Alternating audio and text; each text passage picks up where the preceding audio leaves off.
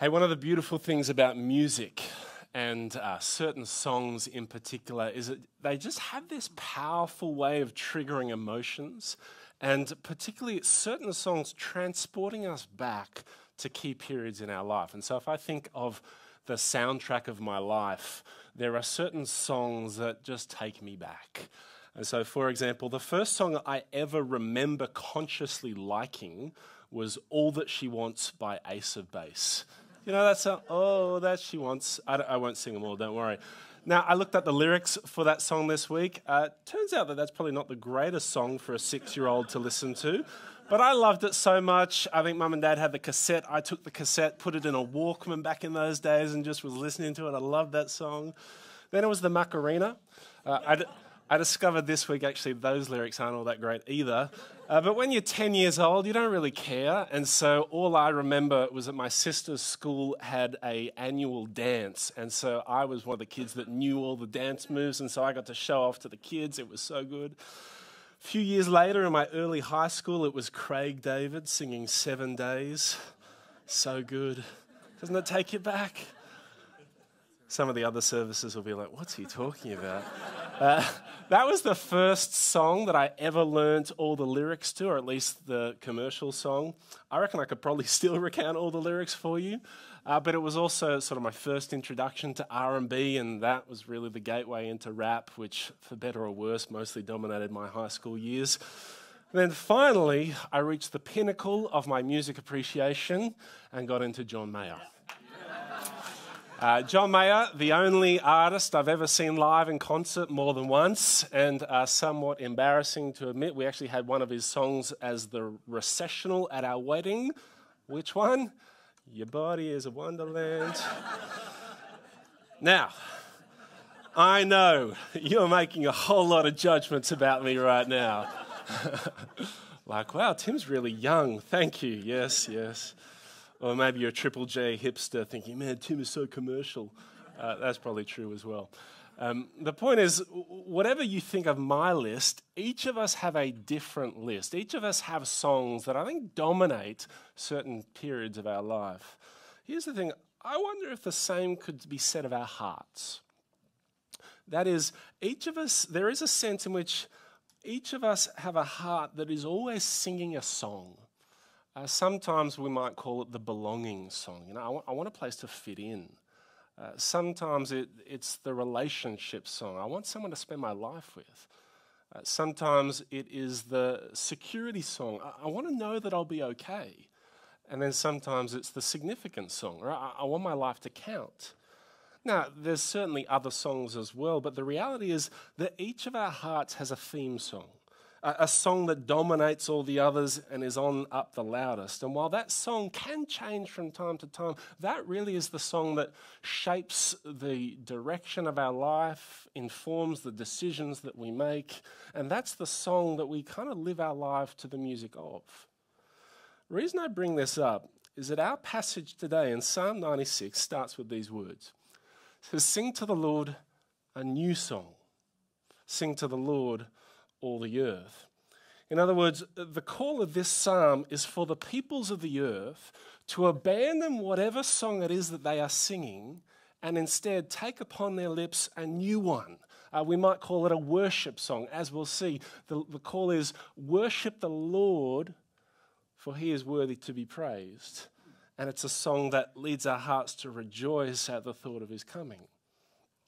When we first started Grace City, many of you will have heard a variation of this. I don't know if I've told this one in particular, but we're trying to think, what would we call this church? You know, there's a lot of different names. And to be honest, one of the front runners was New Song. I really like the idea, New Song Church. Thing is, the more we thought about it, the more we thought, planting New Song down the road from Hillsong probably doesn't look all that good. So we went with Grace City instead. But the thing I was excited by, the thing that got me excited was the thought of offering out to the people of Sydney a new song to sing.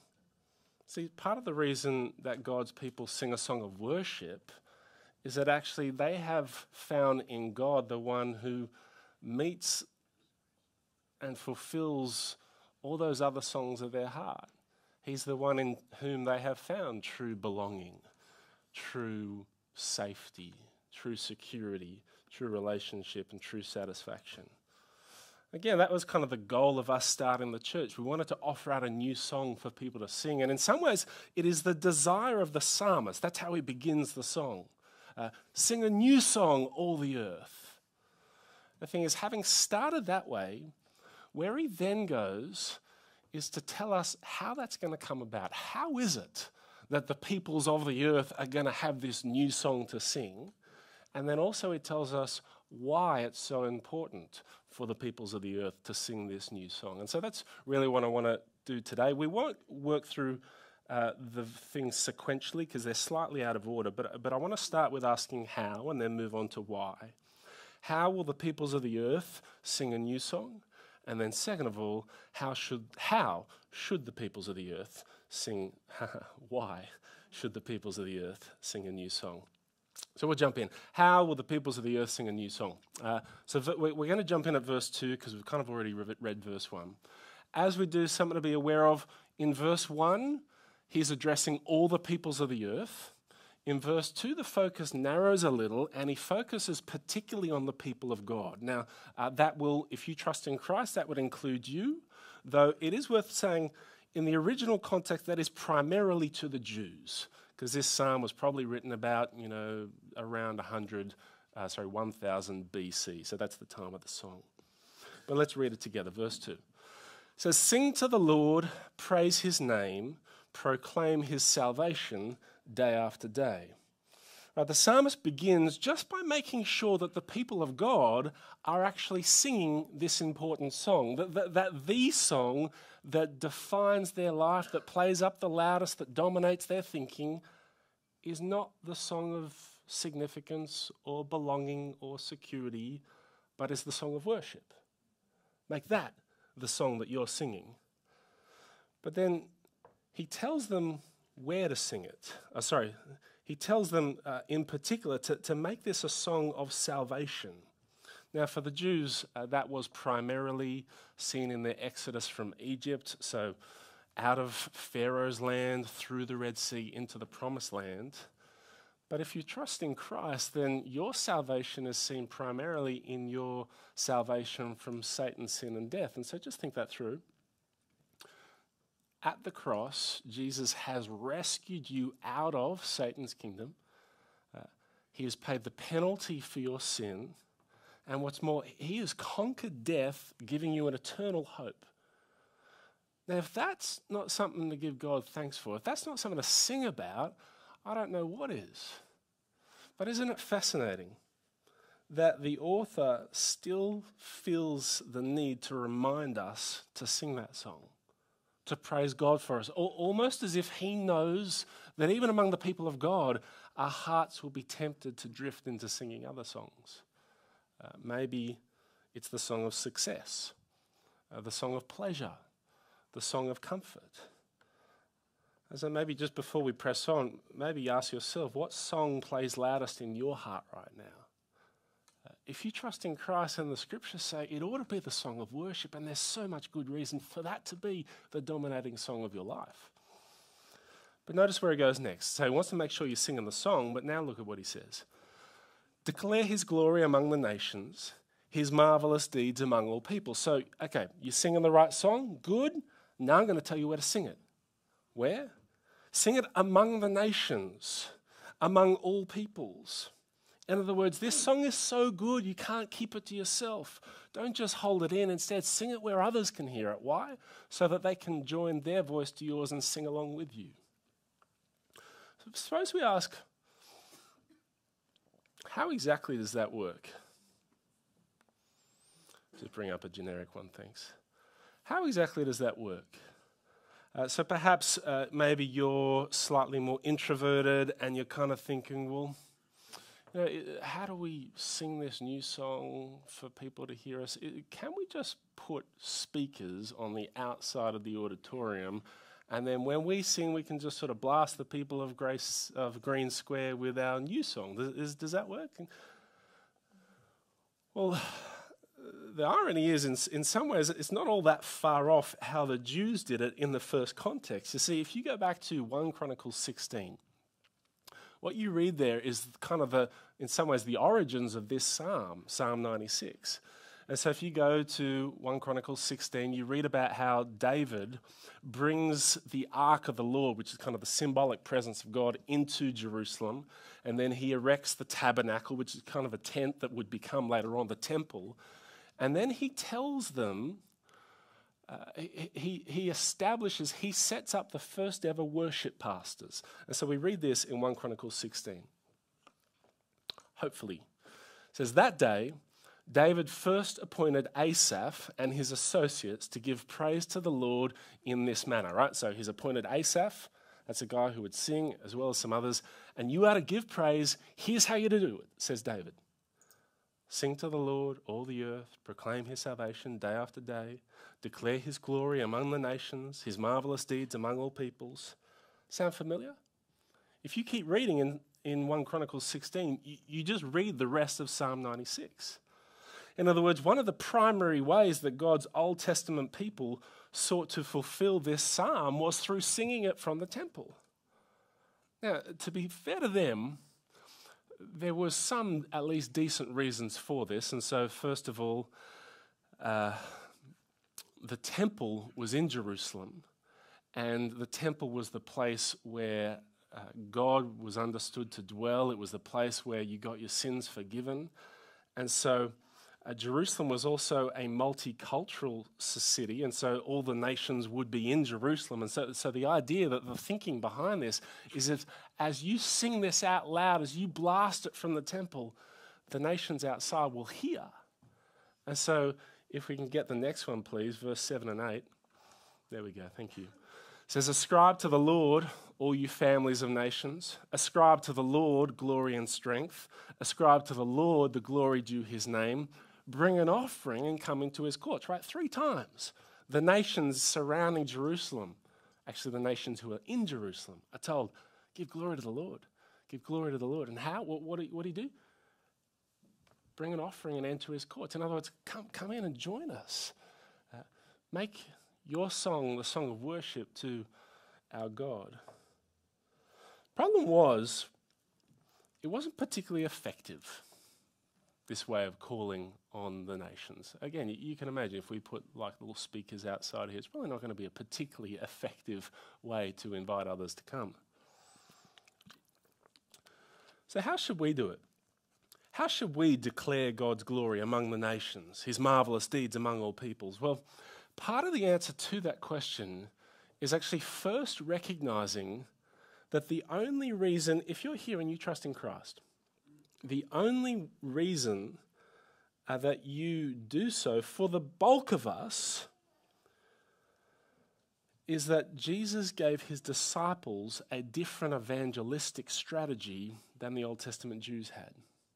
See, most of us won't be Jews. Some may be, but most of us won't be. And yet, how is it that we have this song of worship? Well, it's because in the Old Testament, the primary paradigm was come and see. And so the whole thing revolved around the temple in Jerusalem and the sacrificial system. But then Jesus comes along and he shifts the paradigm from come and see to go and tell. Because Jesus says, I've replaced the temple and I have offered the perfect sacrifice. And so go out and spread this new song for people to sing. And you know what? The disciples did. They went to Asia, went to Africa, went to Europe.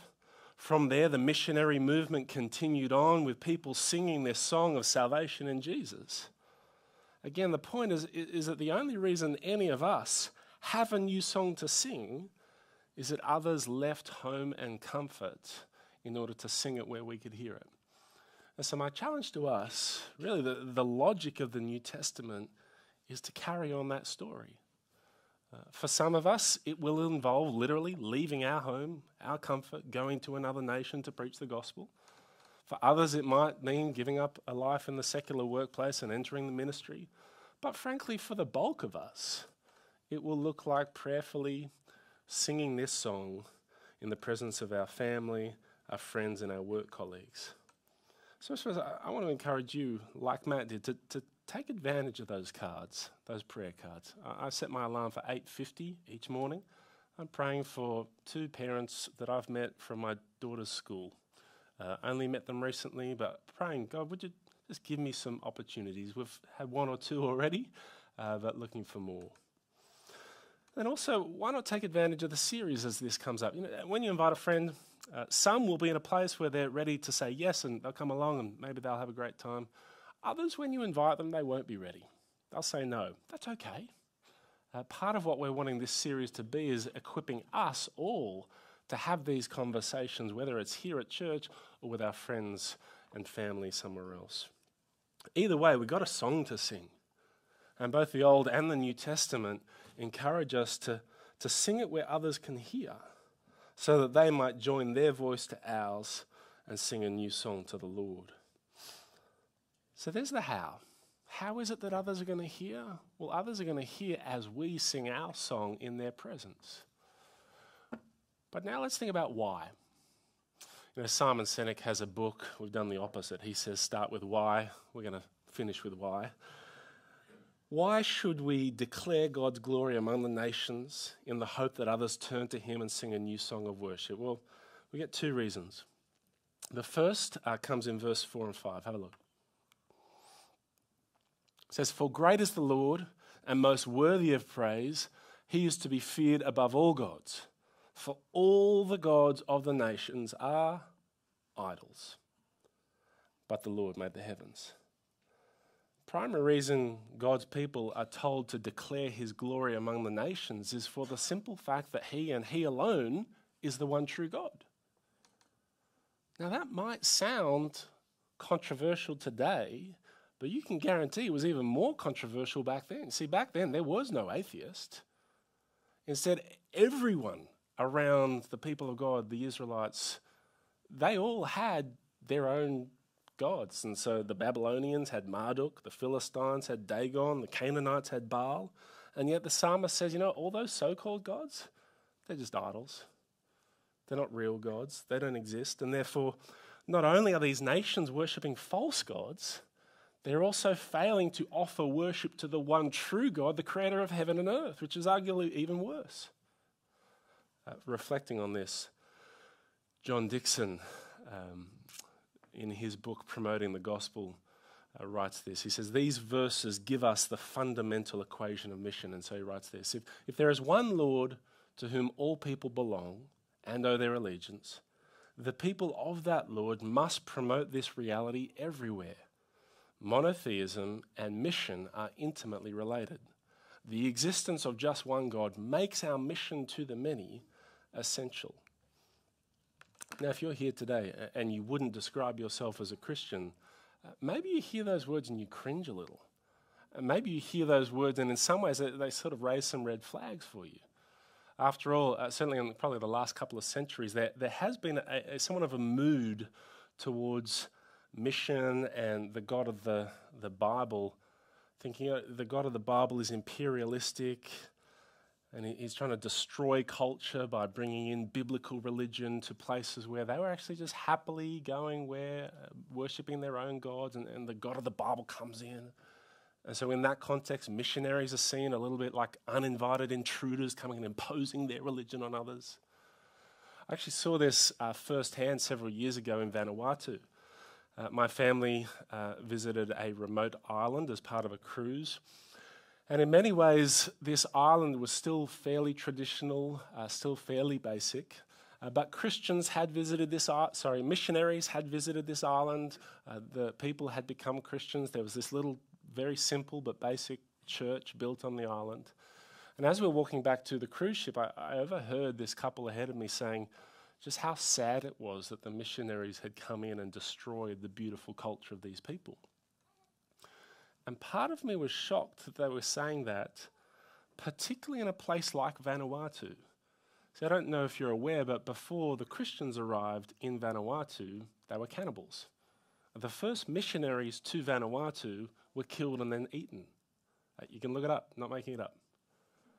And so in some ways there was an irony to the fact that these people were bemoaning the influence of Christianity when almost certainly the only reason they were getting off the island alive was because of the influence of Christianity. Point here is that the God of the Bible is not a God who's coming and imposing this foreign idea on people who are thoroughly content and happy on their own. No, there is a different mindset in the way that the Bible thinks about it. I want to show it to you. We won't pull it up again, but just look at verse 5. Look again at verse 5. For all the gods of the nations are idols. That word idols in verse 5 is the Hebrew word Elohim. It's a play on words because it rhymes with the Hebrew word for God, which is Elohim. And so literally verse 5 reads, the Elohim, gods of the nations, are Elilim, idols. And so it kind of rhymes. The Elohim are Elilim. It's a little like saying the gods of the nations are fogs because it rhymes. But there's more to it than simply rhyming, because that word Elohim is actually not strictly speaking idols. It's actually more like worthless or nothingness. And therefore, the biblical understanding of mission is not about a bigoted God coming and controlling, but rather, imagine a child is stolen from their parents at birth, and then they're raised by imposters. Imagine that the real parents discover years later that these kidnappers, these imposters, are raising their kids. Like, what parent wouldn't search heaven and earth in order to get their kid back from imposters, right? That's the God of the Bible. He's not imperialistic about other cultures. He's passionate and driven to get his kids back, to gather them back from imposters, from worthless idols, from Elohim. Now, in Sydney, the idols people worship won't always look anywhere as sophisticated as, or perhaps they'll look more sophisticated, depending on your view, the stone thing. Some will, but oftentimes that's not the idols that our people are worshipping. Instead, but remember, everyone's heart sings a song. It's that song that dominates the focus and the attention of our desires and our heart. And so it turns out that the song of our heart, the song of success, of comfort, of pleasure, turns out to be the idol of success, of comfort and pleasure, because that's what we're pouring everything into. The problem is, these things are Elohim. They're imposters. They've captured the hearts, the minds, the souls of the people and the families and the friends that we love. But God says it shouldn't be this way. I want my people to sing a new song. I want my people to sing my song in the presence of those who don't yet know it so that they can join their voice to the chorus and sing it with me. I want my kids back to be children once more. So that's the first reason that this psalm encourages us to sing our song among the nations, is so that others might hear it and turn and join their voice to ours and be saved from being captive to worthless idols. But there is a second reason. There is a second reason, and we read it in verse 10 to 13. Let's read it together. It says, say among the nations, the Lord reigns. The world is firmly established. It cannot be moved. He will judge the peoples with equity. So let the heavens rejoice. Let the earth be glad. Let the sea resound and all that is in it. Let the fields be jubilant and everything in them. Let the trees of the forest sing for joy. Let all creation rejoice before the Lord, for he comes. He comes to judge the earth. He will judge the world in righteousness and the peoples in his faithfulness. As unpopular as the idea of judgment may be, it is another significant reason to call on people to sing a new song in worship. And you see that not once, not twice, but actually 3 times in 4 verses. Now, if the thought of a God judging people is a massive turn-off for you, I totally get it. Particularly when this idea is kind of being parroted by fire and brimstone preachers who just almost seem to delight in this message without any form of compassion. It's repulsive. I suppose just with that in mind, I do think there's 2 important things maybe just to say on the idea of a God who judges. The first is that if you don't like the idea, you may just want to double check your motives. I say that because cognitive dissonance theory suggests that people will tend to modify or create new beliefs to suit their tastes. And so this is actually normally thrown at religious people. So it's normally thrown at someone like me and say, you just believe in a God because you've got daddy issues, and really you kind of want someone in the sky to sort of make sure that everything is okay. And so really your religion is a crutch, and you've built this idea of a God in the sky who looks after you to make you feel better. That's the way it's usually used, but you could actually flip it around the same way, couldn't you? And so, for example, the atheist Stephen Hawking used to say, religion is a fairy story for those afraid of the dark. But the Christian apologist John Lennox used to say, yeah, but couldn't atheism just be a fairy story for those afraid of the light? In other words, light and darkness used in moral terms there. Point being, surely the idea of a God who is just and might one day hold us all to account is a powerful motivation if we don't really think we're doing okay to repress that belief and replace it with something else. And so either we believe now in a God who doesn't really care how we live, or maybe no God at all. Now, of course, none of that proves the existence of the biblical God. I get that. But I suppose I do just put it to you maybe as to warn us all about too quickly writing off the idea of a God who judges because we don't like it. But secondly, and actually probably the more important thing, at least in regards to this passage, is that judgment in the Bible, and you certainly see it here, is supposed to be a good thing. I wonder if you noticed that as we read it through. If you've got it open in front of you, feel free to look at it again. But things like, I'll say it again for you, Siri. Let the heavens rejoice. Let the earth be glad. Let the sea resound. Let the fields be jubilant. Let the trees of the forest sing for joy. Like everyone is celebrating. Everyone is rejoicing. But hang on, I thought we were talking about the judgment of God. According to the psalmist, the coming judgment is a cause for celebration. Why? Well, in the Bible, God's judgment isn't supposed to conjure up for us images of this like really severe school principal coming to bust all the naughty kids. Instead, it's supposed to conjure up images of the Justice Commissioner coming to root out evil and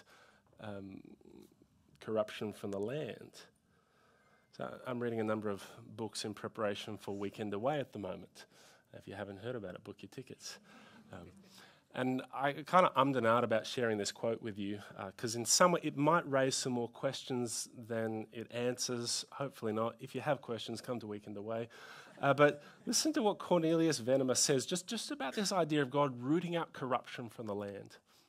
He says, sin has disrupted the harmony and peace between the triune God and his creatures, a disruption that encompasses heaven and earth. Even in heaven itself, the enemies of God have rebelled against his gracious rule. Indeed, the rebellion of the creature against the Creator began in heaven and spilled over into earth. Consequently, when God's work of redemption, so here's where he's fixing things up, when God's work of redemption reaches its consummation, not only will every rebellious creature be cast out of heaven, but the earth itself will be cleansed of every vestige of sin. Heaven and earth, rather than being estranged from each other, will once more be reunited in a new heaven and a new earth in which righteousness dwells. The reason we're told to rejoice in the coming judgment of God is that it's going to bring about the redemption of all things. And so that's why in the book of Revelation you just get this beautiful picture. In a place of no more sickness, no more suffering, no more death, no more disease, because the old order of things has passed away. And so again, part of the why behind singing this song among the nations is that God is coming to judge. And yes, that does present a message of warning to some, but also for those who trust in Christ, it is this beautiful message of hope and a cause for celebration. The message is evil will not always triumph. Instead, God will one day return and set all things right. And so there is hope.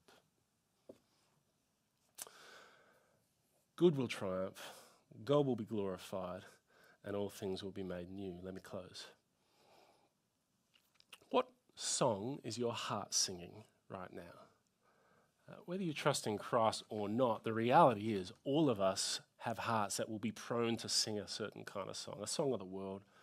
Belonging, relationships, significance, maybe for you it's success, pleasure, and comfort. Truth is, none of those are necessarily bad in and of themselves, But when they dominate our hearts, they take us captive. The message of the Bible is that God sent his Son to give us a new song, to give us a song of joy and salvation, to give us a song of freedom and worship. So the question is, will you sing it? Will you sing that song? Will you let that song dominate your life and so sing it so that others can hear and join in the chorus? Because there is a progression, right? God sends the Son sends his apostles, and it carries on. We're supposed to carry on that work of singing the song. And so, Grace City, I prefer our name to New Song. But may the heart behind that name always be true of us. May we be a people who both sings that song ourselves and then holds out a new song for our family, our friends, our loved ones to sing, a song of worship to our good and loving God. Let's pray. Heavenly Father, we thank you so much that you are a good, loving God who sent your Son to rescue your children from idols, from impostors, from those who do not deserve our worship, instead to bring us back into your family so that we might worship you. We pray that as your children, we might sing that song loud and clear, sing a song of salvation in Christ. We pray this in Jesus' name. Amen.